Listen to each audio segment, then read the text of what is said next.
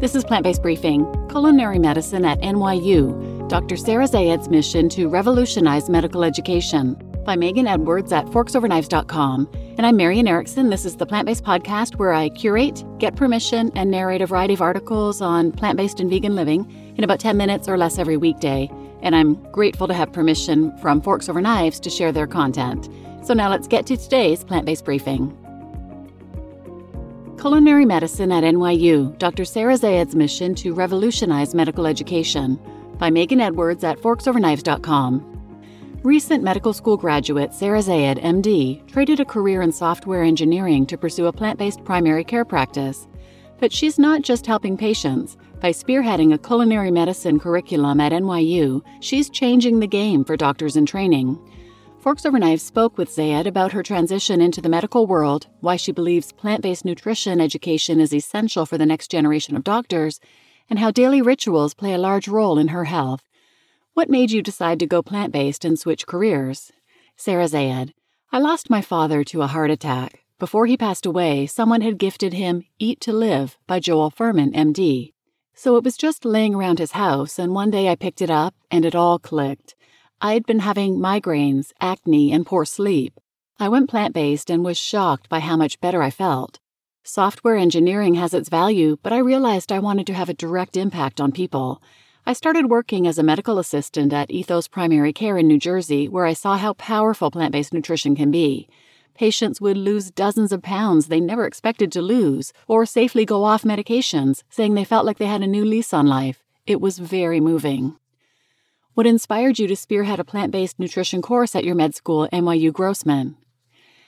I received really quality medical training, but the curriculum only had a sprinkling of hours that focused on nutrition. So the culinary medicine program was birthed from the very real need for students to receive more in-depth training. I think nutrition is viewed only as a preventative measure and not as a tool that people in all sectors of the medical field can use to treat patients. For example, a surgeon who's spending all their time in the operating room could use nutrition to help patients recover from surgery faster or avoid it altogether. One of the patients we worked with at Ethos Primary Care was scheduled for knee surgery, but after changing her diet and lifestyle, she no longer needed it. What do students learn in the course? It's 7 sessions total. The first lecture focuses on the evidence behind plant-based nutrition. Then there are 3 didactic sessions where students learn about chronic ailments such as diabetes, cancer, and cardiovascular disease. Those lectures are paired with interactive sessions in a professional kitchen where they learn how to cook plant-based meals.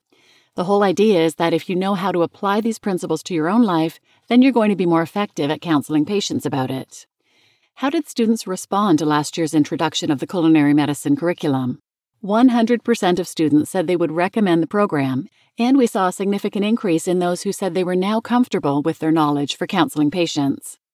How has your Muslim faith influenced your perspective on medicine? Something I always tell people is that our bodies are an amana, an Arabic word which means trust. We've been entrusted with these bodies. When we treat our bodies poorly, it's like damaging something that's been loaned to us for safekeeping. If you're chronically ill and don't have energy, then you can't spend time with your family, you can't be productive, you can't serve others, and it's harder to turn inwards and connect with God. Think of Maslow's hierarchy of needs. If you aren't getting the basic needs of health and safety met, you can't self-actualize and fulfill your life's purpose. Apart from a whole food plant-based diet, I feel strongly about embodying the other pillars of lifestyle medicine, which are sleep, exercise, mindfulness, and social connection. I try to always get 7 to 8 hours of sleep, work out every day, and meditate each morning for at least 10 minutes. What impact do you hope to make as you begin your primary care practice? A pet peeve of mine is the idea that patients aren't interested in changing their diet.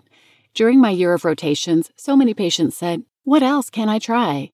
The reality is that most doctors have a deficit in knowledge about how to counsel patients on changing their lifestyles, so we shy away from it. Having whole food plant-based nutrition training as a primary care doctor can make a huge difference. 3 tips for creating a sustainable meditation practice. As a proponent of lifestyle medicine, Zayed is passionate about starting each day with a few minutes of mindfulness. Check out her tips for trying a morning meditation routine. 1. Avoid setting goals for a meditation session. The purpose is to non-judgmentally explore whatever arises in your mind, heart, and body so you can feel centered as you start the day. 2. Close your eyes and choose something to focus on, such as your breath or a sensation in your body.